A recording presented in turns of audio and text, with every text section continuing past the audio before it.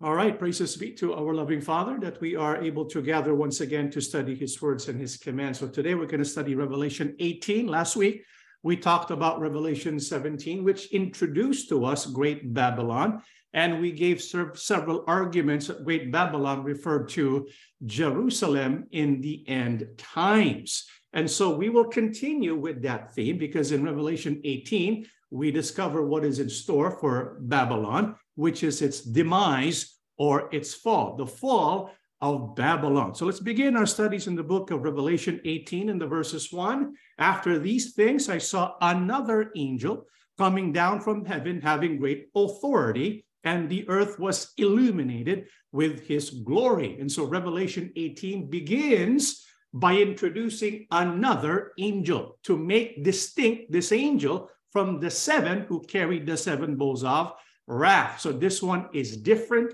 because this angel is going to announce something significant. And this angel has great authority, and because of his glory, he illuminated the earth when he appeared to make this announcement. What is the announcement by this angel that was seen? Let's read the book of Revelation 18 and the verses 2. And he cried mightily with a loud voice, saying, Babylon the great is fallen, and has become a dwelling place of demons, a prison for every foul spirit, and a cage for every unclean and hated bird. So what was this major announcement from this angel who was filled with glory? It illuminated the earth. Bible says Babylon the great is fallen. And so it was framed with this glorious angel making an announcement with a loud voice. In other words, we're reaching the point where we find the end of the age or the end of the world. And this end begins with the Babylon the great having fallen. So Babylon the great is fallen, and has become a dwelling place of demons. Now, what is Babylon the Great? What does that refer to? We know in our previous study, it doesn't refer to a woman. It refers to something else. In fact, Revelation 17:18 identifies the woman called Great Babylon. In Revelation 17:18, this is what we read. And the woman whom you saw is that great city which reigns over the kings of the earth. Often in Revelation, it mentions the great city, and this great city is described as a city that will reign over the kings of the earth. In other words, it will have authority over the nations of the world. In our last Bible study, we talked about the Antichrist because he will make Jerusalem his headquarters, and we know the Antichrist will be given authority over the nations for 3.5 years. And so he will make Jerusalem as his headquarters. It will be called a great city, and it will reign over the kings or the leaders of the earth. To what else is the great city likened to? Revelation 11, verse 8, and their dead bodies will lie in the street of the great city, which spiritually is called Sodom in Egypt, where also our Lord was crucified. And so when we look at the clues concerning the identity of the great city here, we have one that's pretty easy to understand because everyone knows where the Lord was crucified. It is Jerusalem. Jerusalem, spiritually, is also called Sodom and Egypt. It is the great city, which will also be called Great Babylon. And so Jerusalem in the end times will be called Sodom, Egypt, and Babylon. Now, when we look at Sodom, Egypt, and Babylon, they are used by the book of Revelation to describe Jerusalem because of the spiritual condition of Jerusalem during the end times, and also because of the pattern by which Jerusalem will be destroyed when the appropriate time comes. So Jerusalem in the end times is called Sodom, Egypt, and Babylon. And today we'll look at why it is referred to as Babylon. And the Bible says Babylon the Great is fallen. Now, why is Babylon the Great fallen? Why does the angel announce its demise? What has become of Jerusalem? What has become of Babylon? Let's read Revelation 18:2 again. Bible says that Babylon the Great is fallen and has become a dwelling place of demons, a prison for every foul spirit, and a cage for every unclean and hated bird. What does that mean? Well, it means Jerusalem has been chosen to be the headquarters of demons and foul spirits. If you still remember, Pergamos in the Holy Scriptures in the book of Revelation was identified as the place where the throne of Satan was set, because from time to time, Satan will select a jurisdiction and he will act as the influencing power behind the scenes of the affairs taking place in that jurisdiction. This is why Satan is also called King of Tyre, King of Babylon. When he set up his throne there, he also set up his throne in Pergamos. And now the Bible's telling us Satan seems to be setting up his headquarters, his throne there in Babylon the Great, or Jerusalem. And there's a reason why. It's because he wants to use his main instrument, the Antichrist, to imitate the true Christ or the true Mashiach. And what better way to imitate the true Mashiach than to use the place where supposedly he's going to reign in his millennial kingdom. And so this is the plan of the devil, because after all, he's confined to the earth. He's no longer allowed to go to heaven. So his wrath is focused upon the earth. He's going to deceive the whole earth, and he will make as his headquarters, of course, Jerusalem, because he wants to go against the true Mashiach. And what better way to go against the true Mashiach than to raise a man and cause people to believe that he is the true Mashiach who rules in Jerusalem. And so we have demons, foul spirit, and we have an unclean and hated bird. That's interesting, because the unclean and hated bird seems to symbolize the work of Satan himself. In the book of Mark 4:3-4, in the parable of our King Yahusha, Yahusha says, "Listen, behold, a sower went out to sow. And it happened as he sowed that some seed fell by the wayside, and birds of the air came and devoured it. And these are the ones by the wayside where the word is sown. When they hear, Satan comes immediately and takes away the word that was sown in their hearts." So our King Yahusha gave a parable. This parable is about the word of Elohim. It's likened to a seed. There are people who receive the word, but they do not bear fruit. And one reason why is because as they receive the word, what happens? Birds come in and devour the seed. Now, who is the bird? Bible says it is Satan, who does the work of taking away the word of Elohim. And so when the Bible tells us about the unclean birds that occupies Babylon, that occupies Jerusalem, it is referring to the wake of Satan in taking away the word of Elohim. And so that place is going to be covered with darkness. It's going to bring deception upon the whole world. This is why Babylon, the Bible says, is fallen. Babylon will fall. It is imminent, and it's going to happen rapidly. It's going to happen quickly. Now, for Babylon to fall, of course, it had to rise first. It's going to bring a lot of influence all over the world. So how did Babylon rise in the first place? Let's read Revelation 18 and the verses 3. "For all the nations have drunk of the wine of wrath of her fornication. The kings of the earth have committed fornication with her, and the merchants of the earth have become rich through the abundance of her luxury." Here the Bible tells us about her fornication. And when it says her fornication, it's speaking of the woman, Great Babylon, which is Jerusalem.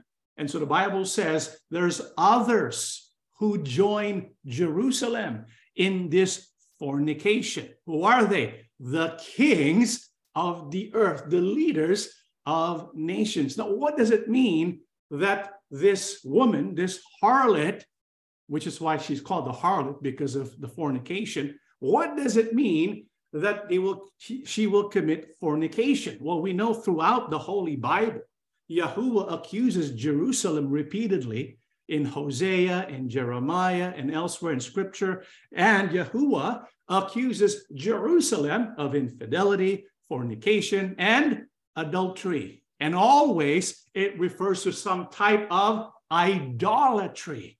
And so what the fornication in Revelation represents is idolatry. It's when people turn away from Yahuwah and devote themselves into worshiping false gods.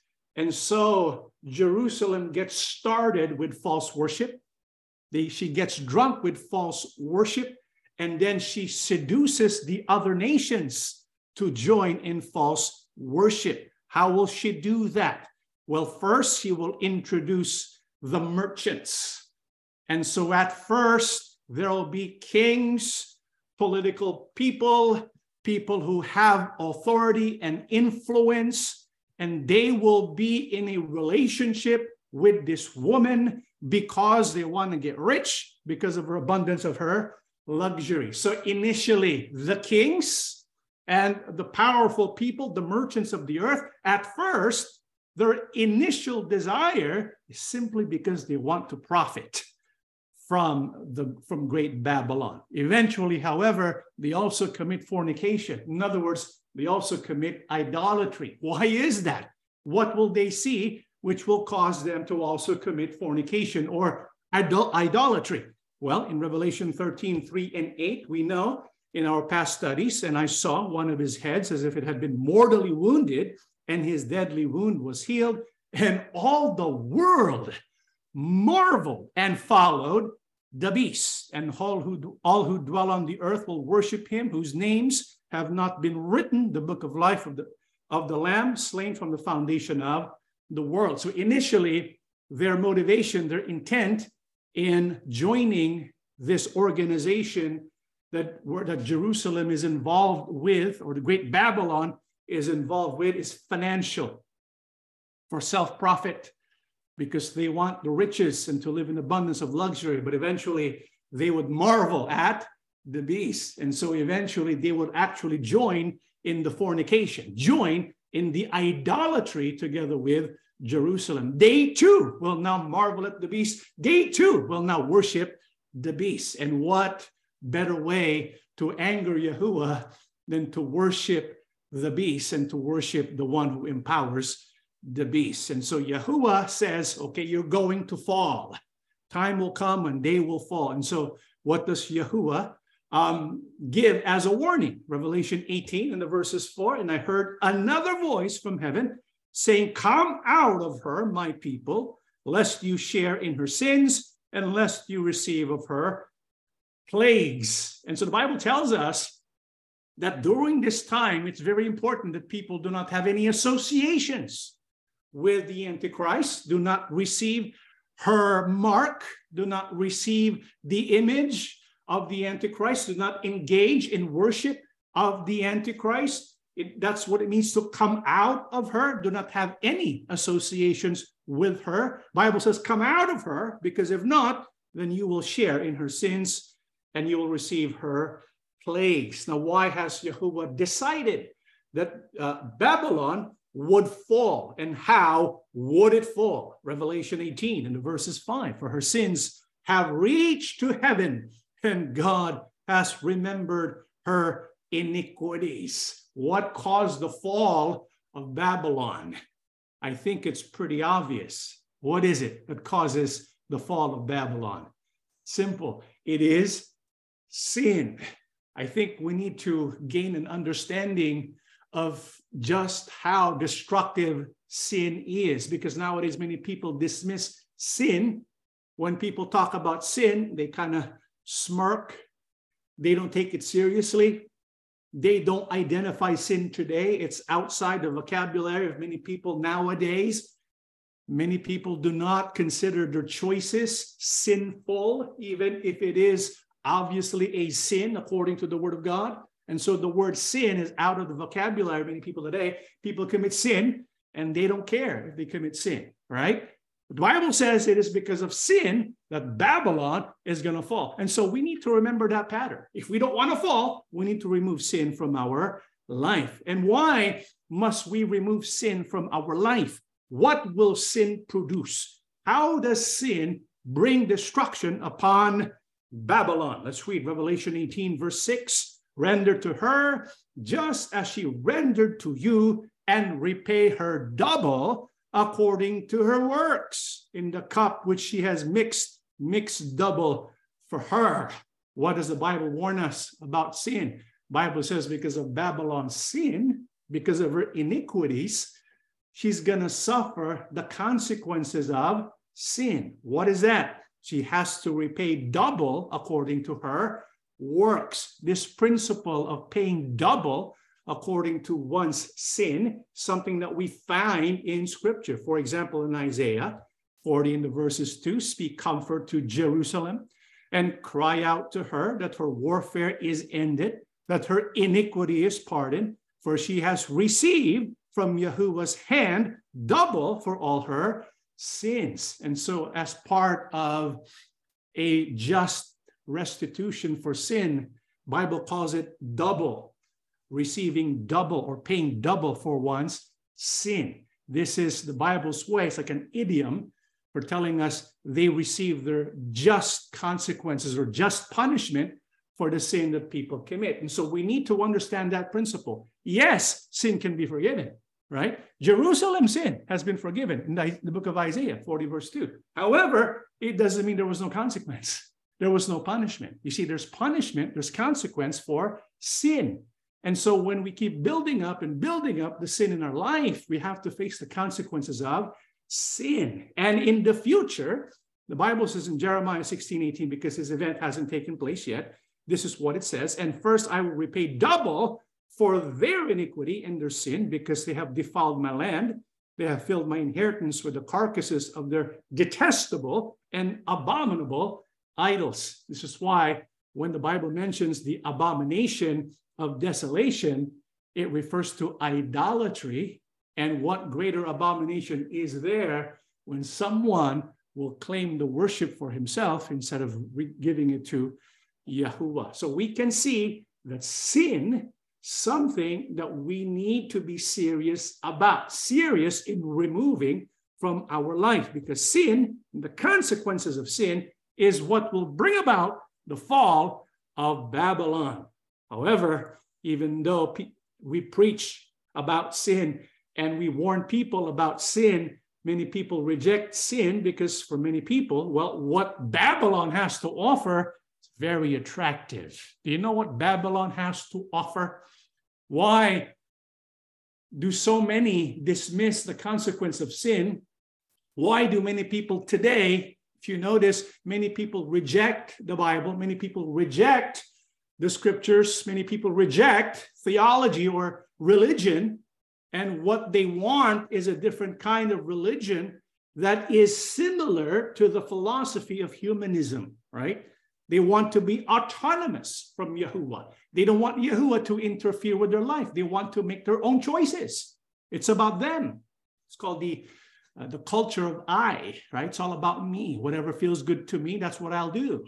And so there's a complete disregard for the feelings of other people. If it means good, if it's what I want, even if it means destroying my family, destroying my spouse, even if it means harming someone else in the process of pleasing me, people like that. And that is what drives many people and many civilizations today. And this is what Revelation actually reveals. In Revelation 18, 7-8, this one reason why Babylon will be so attractive to so many people is what it says here in 7-8. In the measure that she glorified herself and lived luxuriously, in the same measure give her torment and sorrow. For she says in her heart, I sit as queen and am no widow, and will not see sorrow. Therefore, her plagues will come in one day, death and mourning and famine, and she will be utterly burned with fire, for strong is Yahuwah God who judges her. And so what is the reason that Babylon offers such an attractive option to so many people today? This is why the Antichrist, when he will present his agenda, many people will applaud him. Many people will like what he has to say. Reason why is because it promotes glorifying self, and it promotes living luxuriously, living for self, living for exalting oneself. And nowadays, this is what people want. In Revelation 18:7-8, when the Apostle John is writing this book, it is also connected to Jeremiah, because Jeremiah in his prophecies, he spoke about Babylon in the future. Jeremiah knew about the rise of a Babylon in the future, and he also wrote about its characteristic and its downfall. You notice in Revelation 18:7-8, Babylon says, or she says to herself, I sit as queen and am no widow, right? She has confidence in herself, and this is actually the fulfillment of Isaiah 47:8-10. Isaiah, Jeremiah, they work together, and many of them, both of them prophesied many end-time scenarios involving Babylon. In Isaiah 47:8-10, this is what it says. Therefore, hear this now, you who are given to pleasures, who dwell securely, who say in your heart, I am, and there is no one else besides me. I shall not sit as a widow, nor shall I know the loss of children. But these two things shall come to you in a moment, in one day, the loss of children and widowhood. They shall come upon you in their fullness because of the multitude of your sorceries, for the great abundance of your enchantments. For you have trusted in your wickedness. You have said, no one sees me. Your wisdom and your knowledge have warped you, and you have said in your heart, I am, and there is no one else besides me. And so what is the attraction of Babylon? It is this idea that you can be God yourself. If you notice Isaiah 47:8-10, Prophet Isaiah is speaking about Babylon. You notice the phraseology, how it speaks of a widow, or it speaks of a woman who says he's not a widow, and that she will not suffer the loss of children, that she's confident in her security. And then the Bible says this woman is going to suffer loss in one day, right? Isn't that what Revelation is talking about? So Revelation 18 is actually talking about Isaiah 47:8-10. It's going to be fulfilled soon. Isaiah, when he wrote this, it wasn't going to be fulfilled yet, at a latter time. And it's going to be fulfilled very soon, in our lifetime perhaps. And so Isaiah is speaking about what is attractive about Great Babylon. What is that? You can be your own God.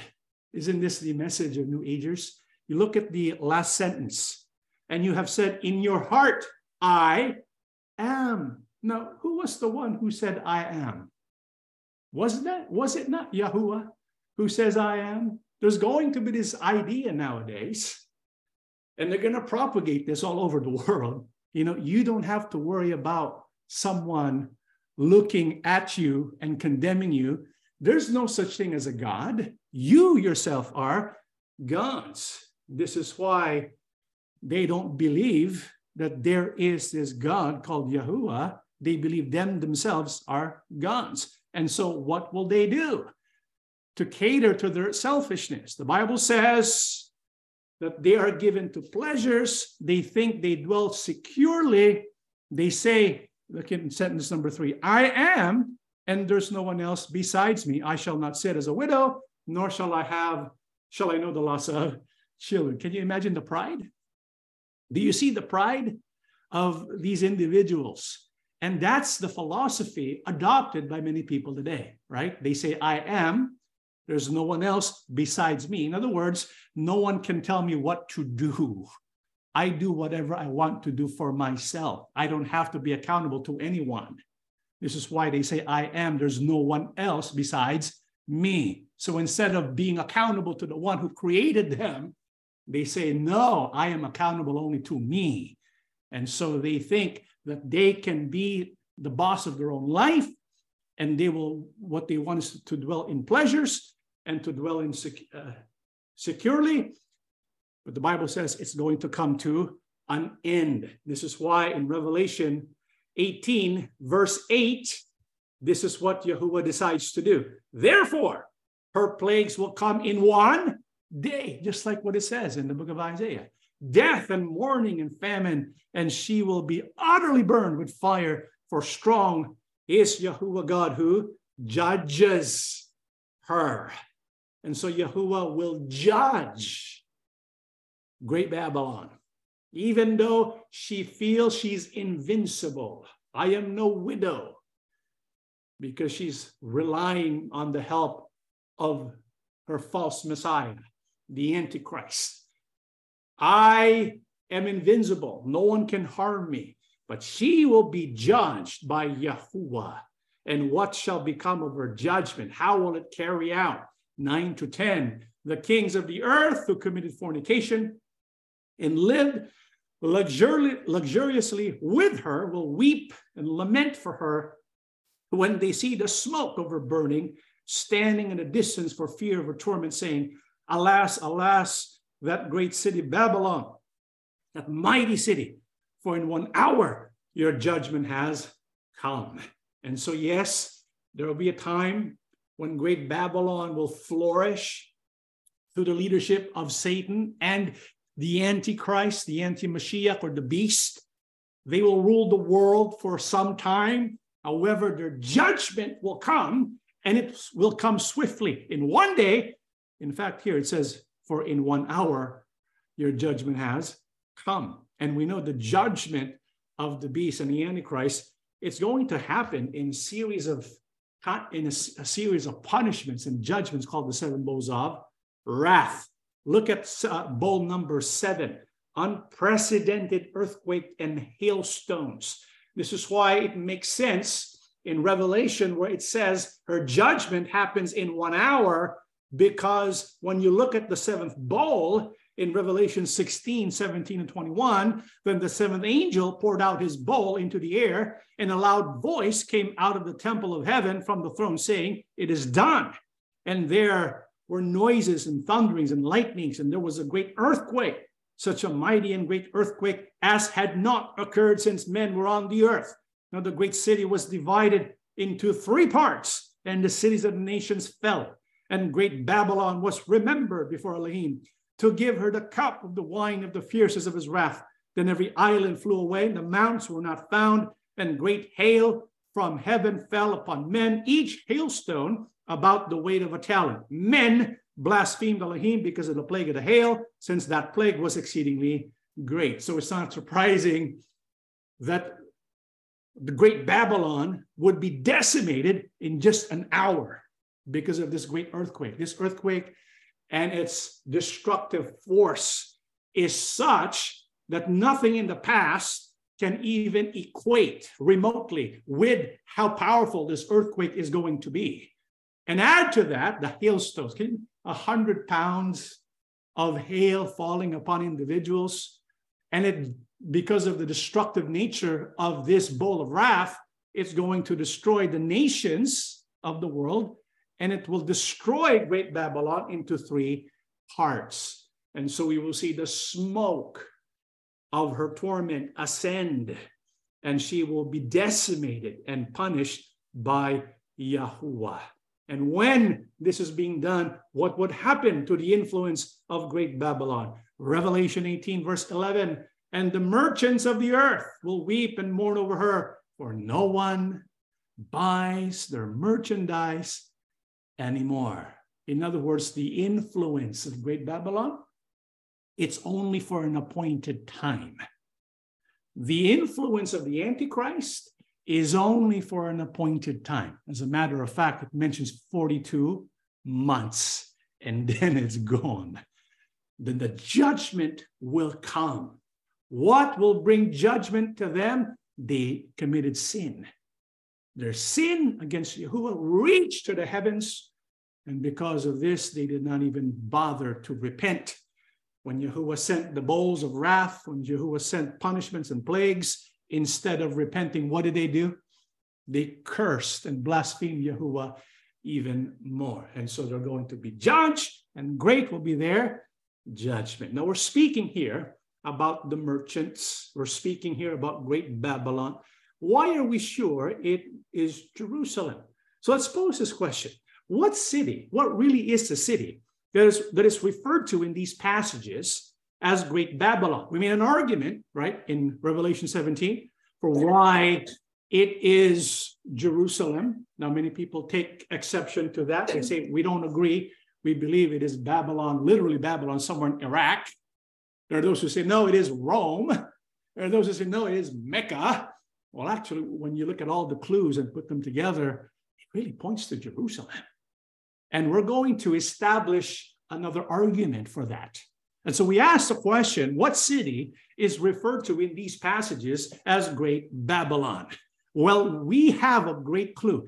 And I want you to join me in examining these clues, because they're going to be very, very thought-provoking, and they're going to open our eyes. Okay? We mentioned the merchants, right? The merchants here, and the merchants of the earth will weep and mourn over her, for no one buys or merchandise anymore. And so they have their influence through the merchandise, right? So what are they going to be selling? What's the merchandise? Well, it turns out the list of merchandise reveals very clearly the city referred to as Great Babylon in the end times. So let's go ahead and read what the merchandise includes. Allow me to read the book of Revelation 18, 12 to 13. Merchandise of gold and silver, precious stones and pearls, fine linen, purple, silk and scarlet, every kind of citron wood, every kind of object of ivory, every kind of object of most precious wood, bronze, iron, and marble, and cinnamon and incense, fragrant oil and frankincense, wine and oil, fine flour and wheat, cattle and sheep, horses and chariots, and bodies and souls of men. So that's the merchandise. Obviously, when the Apostle John wrote this list of merchandise, it's not referring to what made Babylon the Great financially rich. This is describing something else, which is the nature of prophecy. At one point, it speaks about, the physical things, and then it shifts, and then the list of things are going to include points to a different reality. This is what we have here. It's communicating something to us. Remember, when there are details in the Bible, it's there for a reason, right? And so when we examine the list of merchandise identified with Great Babylon, we will have a clear path to making a conclusion about who or the identity of Great Babylon. Look at the merchandise. I want you to take some time and look it over. And what conclusion can you make about the merchandise? What is it associated with? Well, let's go look at it piece by piece, every single one, because every single one has a purpose. Every single one is there for a reason, and it's to communicate to us the identity of Great Babylon, why it's going to rise. Here it is. Let's look first at gold, silver, and precious stones. And so what we want to do is to look at Scripture and let Scripture interpret Scripture. And so we ask ourselves, well, where else do we find in Scripture the phrase gold, silver, and precious stones? It turns out it's found in only 3 places in Scripture. In 2 Chronicles 32:27, in Daniel 11:37-38, and Chronicles 29 and the verses 2. So what's the purpose of gold, silver, and precious stones? What is that related to? 2 Chronicles 32:27, Hezekiah had great riches and honor, and he made himself treasuries for silver, for gold, for precious stones, for spices, for shields, and for all kinds of desirable items. And so we know silver and gold and precious stones is associated with Jerusalem, with Israel, because Hezekiah, of course, belongs to Yisharah, right? What else? It turns out in Daniel 11:37-38, he shall regard neither the God of his fathers, nor the desire of women, nor regard any god, for he shall exalt himself above them all. But in their place he shall honor a god of fortresses, and a god which his fathers did not know, he shall honor with gold and silver, with precious stones and pleasant things. And so what we find in Daniel 11 in our previous study concerning little horn, past and future, we know this little horn had a fulfillment in the immediate future, and it's going to have a final, more complete fulfillment in the person ministry of the anti-Mashiach. And here, when the anti-Mashiach is being described, he's going to use the gold, the silver, and the precious stones to honor himself. I want you to keep that in mind. Now, what was the purpose of gold, silver, and precious stones? Is it to honor someone? Let's read the book of Chronicles 29, verse 2. Now, for the house of my God, I have prepared with all my might gold for things to be made of gold, silver for things of silver, and all kinds of precious stones. We know gold and silver and precious stones were used to honor Yahuwah by making a temple for Yahuwah made of gold, silver, and precious stones. However, this Antichrist figure is going to use the house of God, supposedly, not to honor Yahuwah, but to honor himself. So far what we have, gold, silver, and precious stones, it's referring to the building of the temple. Let's keep reading. In Revelation again, it mentions fine linen, purple, silk, and scarlet. We talked about this in the last lesson. We identified the pattern of blue, purple, and scarlet, and how it's going to be used for the tabernacle curtains, the temple veil, various offerings, worship attire, the girdle, the ephod, the breastplate of the high priest. It's all found in the pattern. It's characterized by this colorful pattern of blue, purple, and scarlet. What's missing is blue. In Revelation 18, the color that's missing is blue. And we've identified blue as the color that represents obedience to the commandments of Yahuwah and the covering that covers the Ark of the Covenant. And so it is, when it's just purple and scarlet, it is referring to the covering of the temple. And so what we find is the stones covering, it's for the use of the temple. Now let's look at the citron wood. It's interesting because it's not found anywhere else in the Holy Bible. And so we want to know what that could possibly be. And so when we go to the Blue Letter Bible, it actually records it as thyin, the Greek word thuinos. And when you look at the how it's used in the Holy Bible, it is referred to as the citrus, an odoriferous North African tree used as incense. And so it's called thyin or citron wood. However, because it's not in the Holy Bible, right, we might look at other references to see what the origin of this wood is and what its purpose is. According to some scholars, for example, when you look at the Encyclopedia of Biblical Literature, scholars connect thyin or citron wood to algum wood, or sometimes called almug wood, which is found in the Old Testament. Now, it probably rings a bell to you when we say algum wood, because algum wood is found in the Old Testament in 2 Chronicles 9. Also, the servants of Hiram and the servants of Solomon, who brought gold from Ophir, brought algum wood and precious stones. And the king made walkways of the algum wood for the house of Yahuwah. And so the citron wood is also used for the building of the house of Yahuwah. Let's keep going. How about every kind of object of most precious wood, bronze, iron, and marble? Again, in Chronicles 29:2, these are the materials: bronze, iron, wood, marble. This is used to build the house of Yahuwah. And so all of these items that represent the merchandise of Great Babylon, it's pointing to the building of the temple of God. But let's keep going.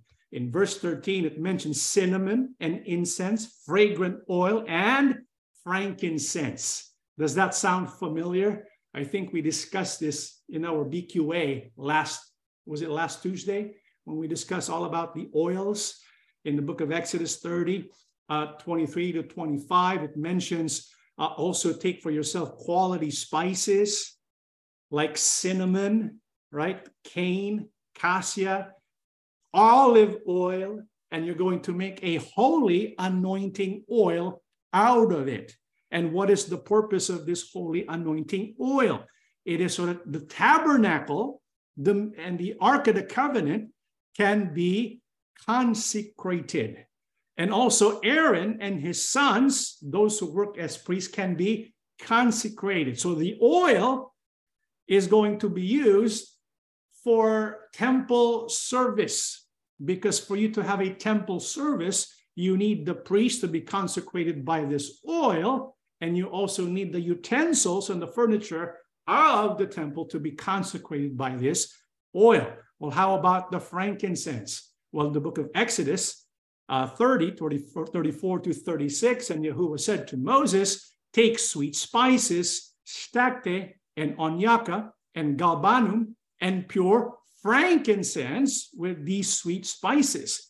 There shall be equal amounts of each. You shall make of these an incense, a compound according to the art of the perfumer, salted, pure, and holy. And you shall beat some of it very fine, and put some of it before the testimony in the tabernacle of meeting, where I will meet with you. It shall be most holy to you. And so the frankincense, the incense, well, that was used to produce this incense that is to be used in the testimony, in the Ark of the Testimony, and in the tabernacle of meeting. So again, it's connected to temple service. And when these two items, the oil, the incense, which is going to be used for the temple service, what warning did Yahuwah make concerning the making of the oil and the making of the incense? Let's read Exodus 30. It shall not be poured on man's flesh, nor shall you make any other like it according to its composition. It is holy, and it shall be holy to you. Whoever compounds any like it, or whoever puts any of it on an outsider, shall be cut off from his people. So you weren't allowed to make it. But in the future, because of the merchandise that Great Babylon is going to be selling, or it will be known for, we know Great Babylon is going to make her own oil. The Bible says don't do that, otherwise she'll be excluded from the people of Elohim. What else? 37 and 38. How about the incense? But as for the incense, which you shall make, you shall not make any for yourselves, according to its composition. It shall be to you holy for Yahuwah. Whoever makes any like it to smell it, he shall be cut off from his people. And so the oil and the incense that Yahuwah commanded to be made for the purpose of consecrating the temple, the tabernacle, the temple, and the priest, and to be used for temple services, you're not supposed to make that again. But during the end times, Great Babylon somehow are going to make it, because what do you think they want to do? They want to reinstitute the temple services. And so we have the cinnamon, the incense, the fragrant oil, and the frankincense. Let's go to the next list. The wine, the oil, the fine flour, and the sheep. What do you think that points to? These items, wine, oil, fine flour, sheep. What could that possibly represent? Well, let's go to the scriptures again. Exodus 29, 38 to 40. Now this is what you shall offer on the altar. 2 lambs of the first year, day by day, continually. 1 lamb you shall offer in the morning, and the other lamb you shall offer at twilight. With the 1 lamb shall be 1/10 of an ephah of flour, mixed with 1/4 of the hin of pressed oil, and 1/4 of a hin of wine as a drink offering. And so in the temple, when it was functioning, there was a daily offering, a daily sacrifice, which involved a lamb, which is sheep, right? The offering of flour, oil, and wine. That's precisely on the list of the merchandise associated with Great Babylon. This was the daily offering. What would eventually happen to the daily offering? The offering of the lamb, the flour, the oil, and the wine. Daniel 12, verse 11. And from the time that the daily sacrifice is taken away and the abomination of desolation is set up, there shall be 1,290 days. So the Bible gives us a warning about the Antichrist. At first, he will establish a covenant, right?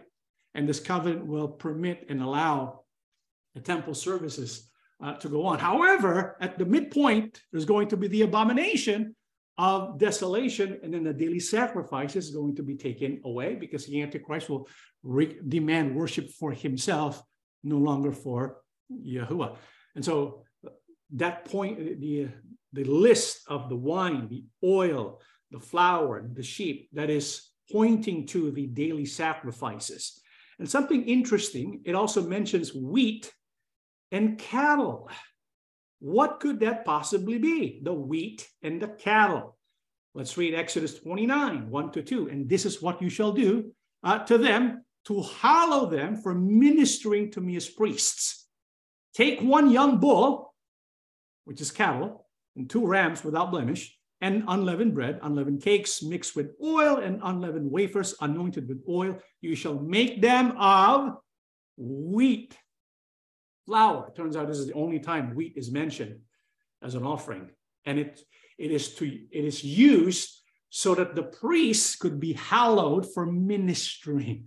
Because if you're going to begin temple services, you need to consecrate or set apart the priests who will function in these temple services. And so when you look at all the different pieces of merchandise, it tells us it's involving the building of the temple and the institution of the temple sacrifices. But the list keeps going, right? Now it mentions horses and chariots. Why on earth would that be included? Because it's telling us who would be leading in this whole movement that begins with the temple rebuilt and the temple services. Horses and chariots. What does that represent? Well, to answer that, let's first go to Solomon. We all know about King Solomon. After all, he was the one who built the temple, right? And so according to scriptures, when the temple was built and Yahuwah filled the temple with his presence, we know what happened to Solomon. He did not remain a wise and faithful king loyal to Yahuwah, right? He fell. He apostatized from Yahuwah. This is what it says in 1 Kings 11, 4-5. For it was so when Solomon was old that his wives turned his heart after other gods, and his heart was not loyal to Yahuwah his God, as was the heart of his father David. For Solomon went after Ashtoreth, the goddess of the Sidonians, and after Milcom, the abomination of the Ammonites. And if we read other pieces of scripture, we know Solomon did a lot of other abominable acts. They built shrines and temples for these false gods whom Yahuwah hated. And so what we can see is that Solomon did not remain faithful. He turned to idolatry and committed abomination against Yahuwah Abba. Now, before he did that, right, what kind of started all of that? What led Solomon to betray Yahuwah? It's because he did not obey the commandment of Yahuwah for kings. You see, long ago, during the days of Moses, Yahuwah gave specific laws concerning the kings, what they were not supposed to do. And this is what it says in the book of Deuteronomy 17, 16 and 17. But he shall not multiply horses for himself, nor cause the people to return to Egypt to multiply horses. For Yahuwah has said to you, you shall not return that way again. Neither shall he multiply wives for himself, lest his heart turn away. Nor shall he greatly multiply silver and gold for himself. And so we have here the 3 laws that Yahuwah gave to Moses that is to be applied to the kings of Israel. 3 things. What are they? Do not multiply horses for yourself. What else? Do not multiply wives for yourself. What else? Do not multiply silver and gold for yourself. We know about the wives of Solomon, right? Because when you have a lot of wife, you're basically exalting yourself. And when you have a lot of horses, what are you doing? You're also exalting yourself. When you multiply your silver and gold, it is a way of also exalting yourself. And many people today, when they look at this passage, this is what they want. They want to have horses and chariots. They want to have silver and gold. They want to have whatever relationship that they want, right? This is why people engage in adultery. And so this is describing what many people prefer today. But the Bible says no, especially if you're a king, because he doesn't want pride. What motivates all of this is pride. And when there's pride, there's always a fall. There's a fall that comes when you are proud. And here, the multiplying of horses, the multiplying of wives, the multiplying of silver and gold, it is what's led Solomon to his demise or to his fall from glory.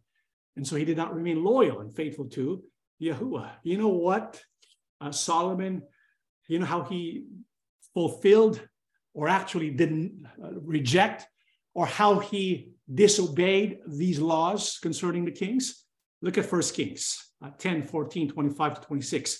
The weight of gold that came to Solomon yearly was 666 talents of gold. I want to pause there for a while. Do you recognize the number? What number do you recognize? 666. There are 2 places in Scripture where 666 are found. One in Revelation 13:16, which identifies the Antichrist, and the other one right here. It tells us the influence behind the pride of Solomon is who? Yeah, the same one who influences the Antichrist or the beast. And so this pride that comes from Satan, because we all know he was the original one, the original proud one. That's why he became Satan or the adversary, because he wanted to be greater than Elohim. He wanted worship for himself. And so Solomon, when he was influenced by the enemy, look at that. He wanted to amass gold for himself. 666 talents of gold. 666. Each man brought his present, articles of silver and gold, garments, armor, spices, horses, and mules at a set rate year by year. And Solomon gathered chariots and horsemen. He had 1,400 chariots and 12,000 horsemen, whom he stationed in the chariot cities and with the king at Jerusalem. And so what did Solomon do? He completely rejected the 3 laws Jehovah gave for kings. He multiplied wives, he multiplied his gold, and he multiplied his horses. Yahuwah says no, but that's what he did, right? This is why when you look at the merchandise, it includes horses and chariots, because whoever's going to orchestrate and lead Great Babylon is going to be associated with self-exaltation. Chariots and horses represents the one who will lead into the work of exalting himself, that people might worship him, and is associated with the influence of Satan. And then it mentions the object of ivory. You know what ivory was used in the Holy Bible? Let's read 1 Kings 10. Moreover, the king made a great throne of ivory. This is why he amassed ivory, for the purpose of creating that throne, made of ivory and overlaid with pure gold. How majestic for the king, right? Ivory, an ivory tower, no, an ivory throne. And so what does this suggest? It suggests to us that this future work of Great Babylon involves the building of a temple, reinstituting the temple services, and there's going to be one who will sit on a throne. That's why there's ivory. There's going to be a king. And what will he do? He will exalt himself with chariots of horses, right? And because he will be in power and exalting himself, what will he do with the people? Let's read. It also mentions bodies and souls of men. So bodies of men, souls of men, they become merchandise. What does that mean? They become slaves. This is why in Revelation 13, 15, and 18, what is the mark of slavery? He was granted power to give breath to the image of the beast, that the image of the beast should both speak and cause as many as would not worship the image of the beast to be killed. He causes all, both small and great, rich and poor, free and slave, to receive a mark on their right hand or on their foreheads, and that no one may buy or sell except one who has the mark of the name of the beast, or the number of his name. Here is wisdom. Let him who has understanding calculate the number of the beast, for he is the number of a man. His number is 666. That's the Antichrist. That's the beast. The Bible says when we look at the list of things, the list of items associated with Great Babylon, it includes the bodies and souls of men, because the people that this person who sits on a throne made of ivory, what he is going to do is cause people by force to worship him. There are many who wants to worship him willingly, but for those who do not want to worship him willingly, he will force them, because he's going to give them a mark, right? The mark on the right hand and on the forehead to cause people to worship him. And so he's going to enslave them. That's what the mark of the beast is. It means ownership. And so their bodies and their souls belong to who now? The beast, the Antichrist, the one who sits on the ivory throne. And so when you look at this list, isn't it pretty obvious what its meaning is? This list tells us not what Great Babylon is going to be selling to make money. I don't think it's going to be this. You're not going to make money selling this. The purpose of this list is not to tell us what they're going to be selling. The purpose of this list is to identify the Great Babylon and the work of fornication that they will be doing, right? Why? When you look at the list, the first items, gold, silver, scarlet, wood, bronze, iron, all of that is used for what? Building what? The temple, right? So you're going to build a temple for God. And then the next list, cinnamon, incense, fragrant oil, and frankincense. What is the purpose of that? To consecrate the furniture in the temple. Because if you want the temple to be functioning, because the temple has a purpose, its purpose is to do the work of sacrifice, offering of animals. That's the purpose of the temple. And so if you're going to build a temple, you're going to also need the oil and the incense to set apart the furniture and the individuals who will work as priests and Levites. That's why you need the cinnamon, the incense, the oil, and the frankincense. And once you do that, you need to maintain temple worship with fine oil, with wine and oil, fine flour and sheep. These are the daily sacrifices to maintain the temple system or the sacrificial system.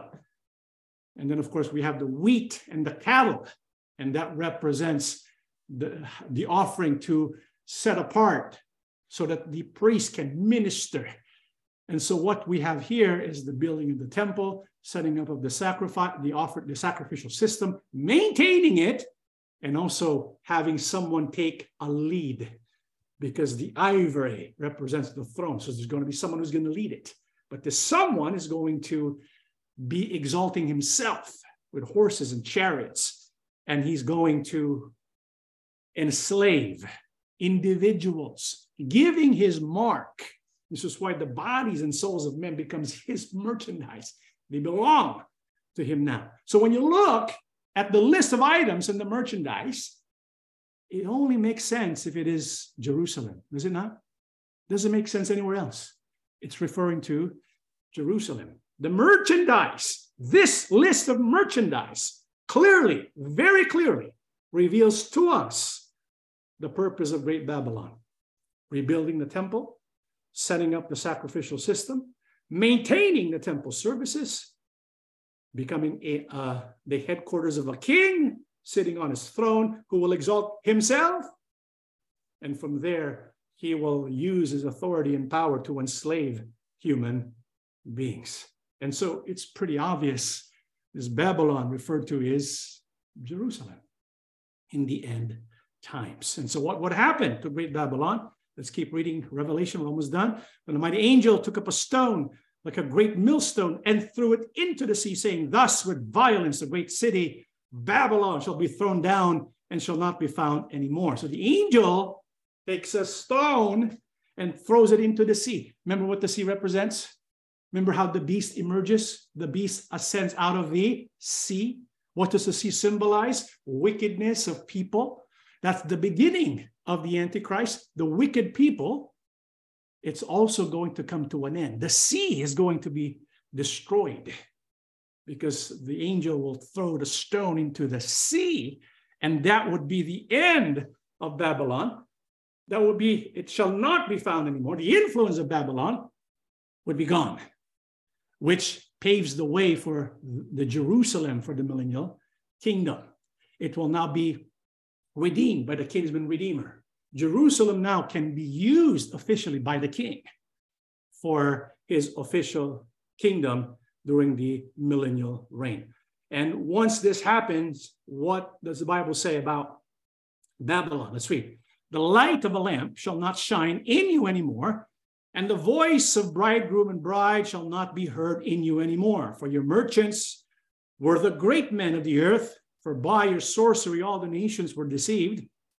And in her was found the blood of prophets and saints and of all who were slain on the earth.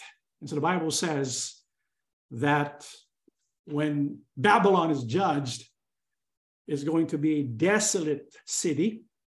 No more shining, no more laughter, no more joy. It will be a desolate city. And the Bible says that this city is responsible for the blood of prophets. This is why it corroborates our thesis that Great Babylon is Jerusalem. Because it says in verse 24, in her, in Great Babylon, was found the blood of prophets and saints and all who were slain on the earth. I mean, who, according to our King Yahushua, is responsible for the blood of prophets and the saints of the earth, those who were slain? Matthew 23:37, the one speaking here is our King Yahushua. He says, "O Jerusalem, Jerusalem, the one who kills the prophets and stones those who were sent to her. How often I wanted to gather your children together as a hen gathers her chicks under her wings, but you were not willing. See, your house is left to you desolate." And so our King Yahushua identifies Jerusalem as the city, as a woman. Jerusalem as the one who kills the prophets. This is why we don't need to guess about what the great city is. Yahushua identifies the great city. What is that city responsible for the death of the prophets? Yahushua says, Jerusalem.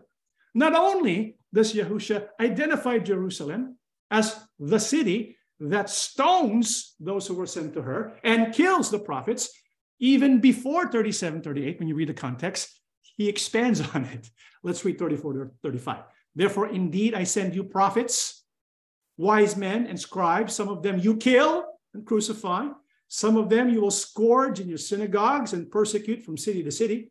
And on you may come all the righteous blood shed on the earth, from the blood of righteous Abel to the blood of Zechariah, son of Berechiah, whom you murdered between the temple and the altar. And so our King Yahushua himself is holding Jerusalem responsible for the blood, even going way back to the days of Abel.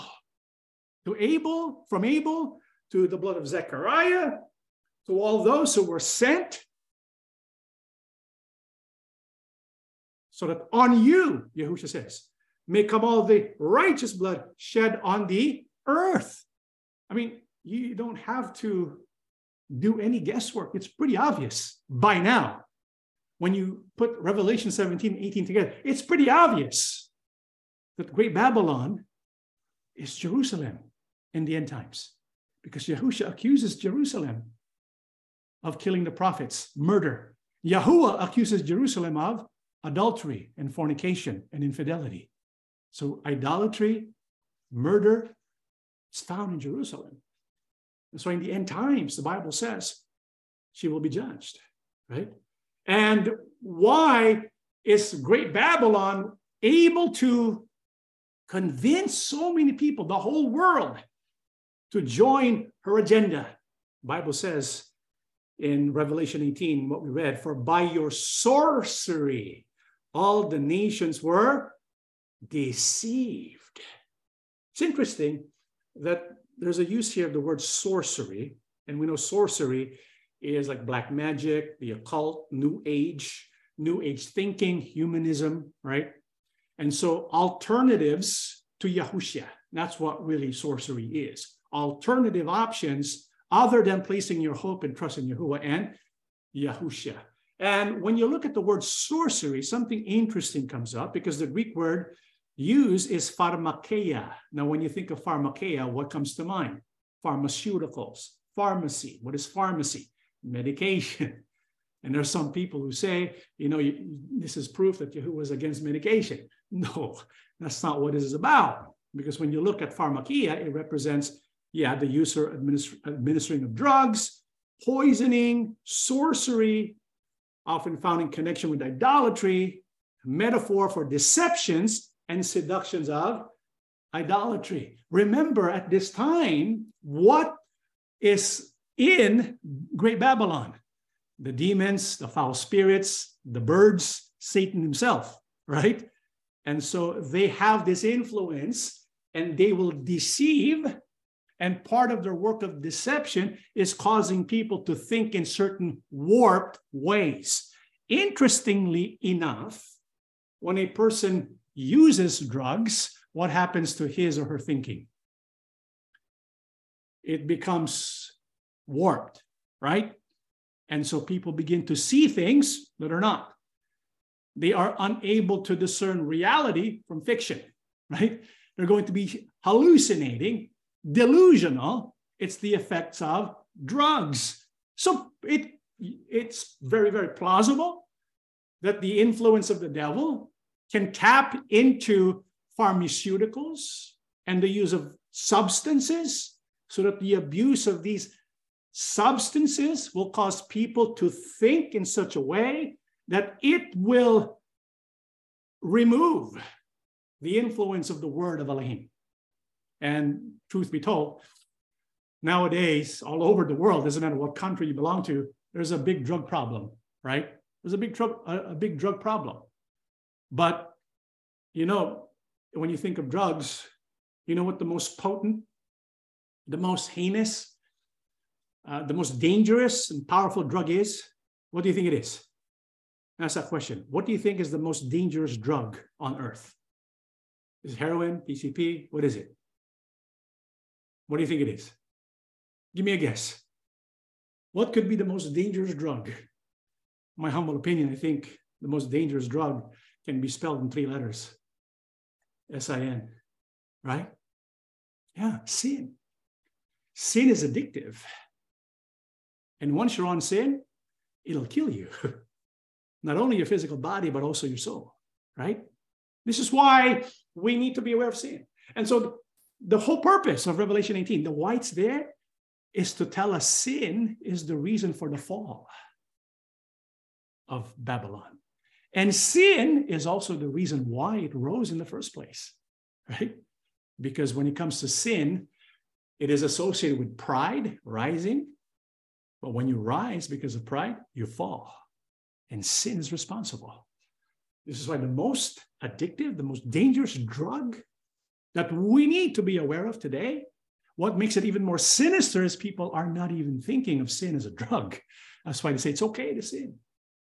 They get addicted to it. Look at how sin can be considered a drug in James 1:14-15. But each one is tempted when he is drawn away by his own desires and enticed.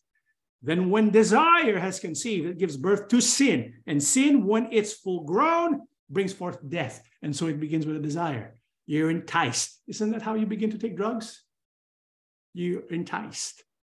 You take the drug, and then pretty soon the addiction grows. You cannot live without it. It's the same thing with sin. When it's full grown, you cannot live without sin, and sin is going to bring death. This is why people can be addicted to sin, and sin will destroy their lives. And what makes sin very potent as a drug? Look at Hebrews 3:13. But exhort one another daily, while it is called today, lest any of you be hardened through the deceitfulness of sin. You see, sin is deceitful. What do you mean? It warps your thinking, just like physical drugs do. When people are into substances, like a person is intoxicated with alcohol, their thinking is deceptive. What they see is not really what they see. What they think is filled with faulty information. And so they're deceived by it. Sin does the same thing. Sin damages the way we think about reality. Sin warps our mind. This is why sin is a powerful tool of sorcery. This is why in Revelation 18 it mentions, because of your sorcery, you deceive the whole world. And then Apostle John connects that with Isaiah. Remember the passage we read earlier? Take a look at what it says again, Isaiah 47:8 down to 10. Therefore, hear this now, you who are given to pleasures, who dwell securely, who say in your heart, I am, and there's no one else besides me. I shall not sit as a widow, nor shall I know the loss of children. But these two things shall come to you in a moment. In one day, the loss of children and widowhood, they shall come upon you in the fullness because of the multitude of your sorceries, for the great abundance of your enchantments. And so sorcery, enchantments, if there's two things, one thing that can serve as a potent enchantment and work of sorcery, it is sin. It's like a drug that changes your mind. Because of sin, look what happens. For you have trusted in your wickedness. You have said, no one sees me. When a person is caught in sin, when a person commits sin and he does not want to repent, pretty soon he makes up excuses for his sin to the point that he says, oh, there's no such thing as God anymore, right? You don't want to listen to that anymore. You just pretend, oh, God doesn't exist. And so you say to yourself, oh, no one sees me. Your wisdom and your knowledge have warped you. And you have said in your heart, I am, and there's no one else besides me. That's the deceitfulness of sin. It makes people reject God and make themselves God. That's the sorcery of sin. And that's what will convince many people today to follow the agenda led by the Antichrist, promoted by great Babylon. And for us, members of the Assembly of Yahushua, we know that there's only one who can save us from the power of sin, our King Yahushua. And so in our final passage today, what should we do? How should we live our life? What should we believe in and hold on to? In the book of John 34, Yahushua answered them, most assuredly I say to you, whoever commits sin is a slave of sin. And a slave does not abide in the house forever, but a son abides forever. Therefore, if the Son makes you free, you shall be free indeed. You see, our true Mashiach is very different from the anti-Mashiach. The anti-Mashiach who is going to come on his throne of ivory, he will give a mark. He will cause people to worship him by force, and he will enslave them. But our King, our Mashiach is different. Why? Because of the word Mashiach. What does Mashiach mean again? Anointed one.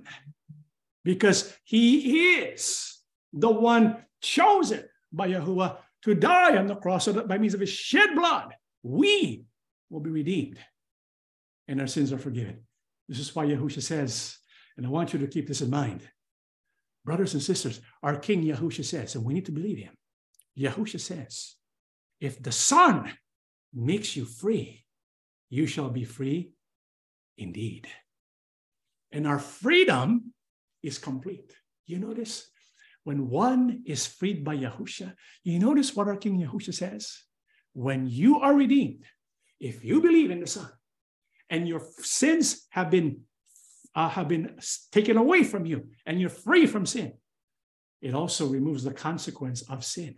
We no longer become the slaves of sin. Instead, and this is the beautiful part, it makes us sons. It makes us daughters. You see, when we accept the redemptive work of our King Yahushua, we are added to the household of Abba. This is why Yahushua is considered our elder brother, right? The one that heads the household. He is the head. And we belong to the same family as Elohim. And Yahushua says, if I say you're free, you are free indeed. And so we are free. We are free from the payment of sin. We're going to receive salvation as the sons and daughters of our loving Father. That is our lesson. Let us stand and we shall pray together. Everlasting Father, most holy Yahuwah Elohim, thank you so much for your blessings. Thank you for your grace, love, and mercy. Help us to be aware of sin. Help us to overcome them in our life, that we will not be subject to them. Rather, we will be subject to your will, to your ways. Abba, help us to overcome our flesh.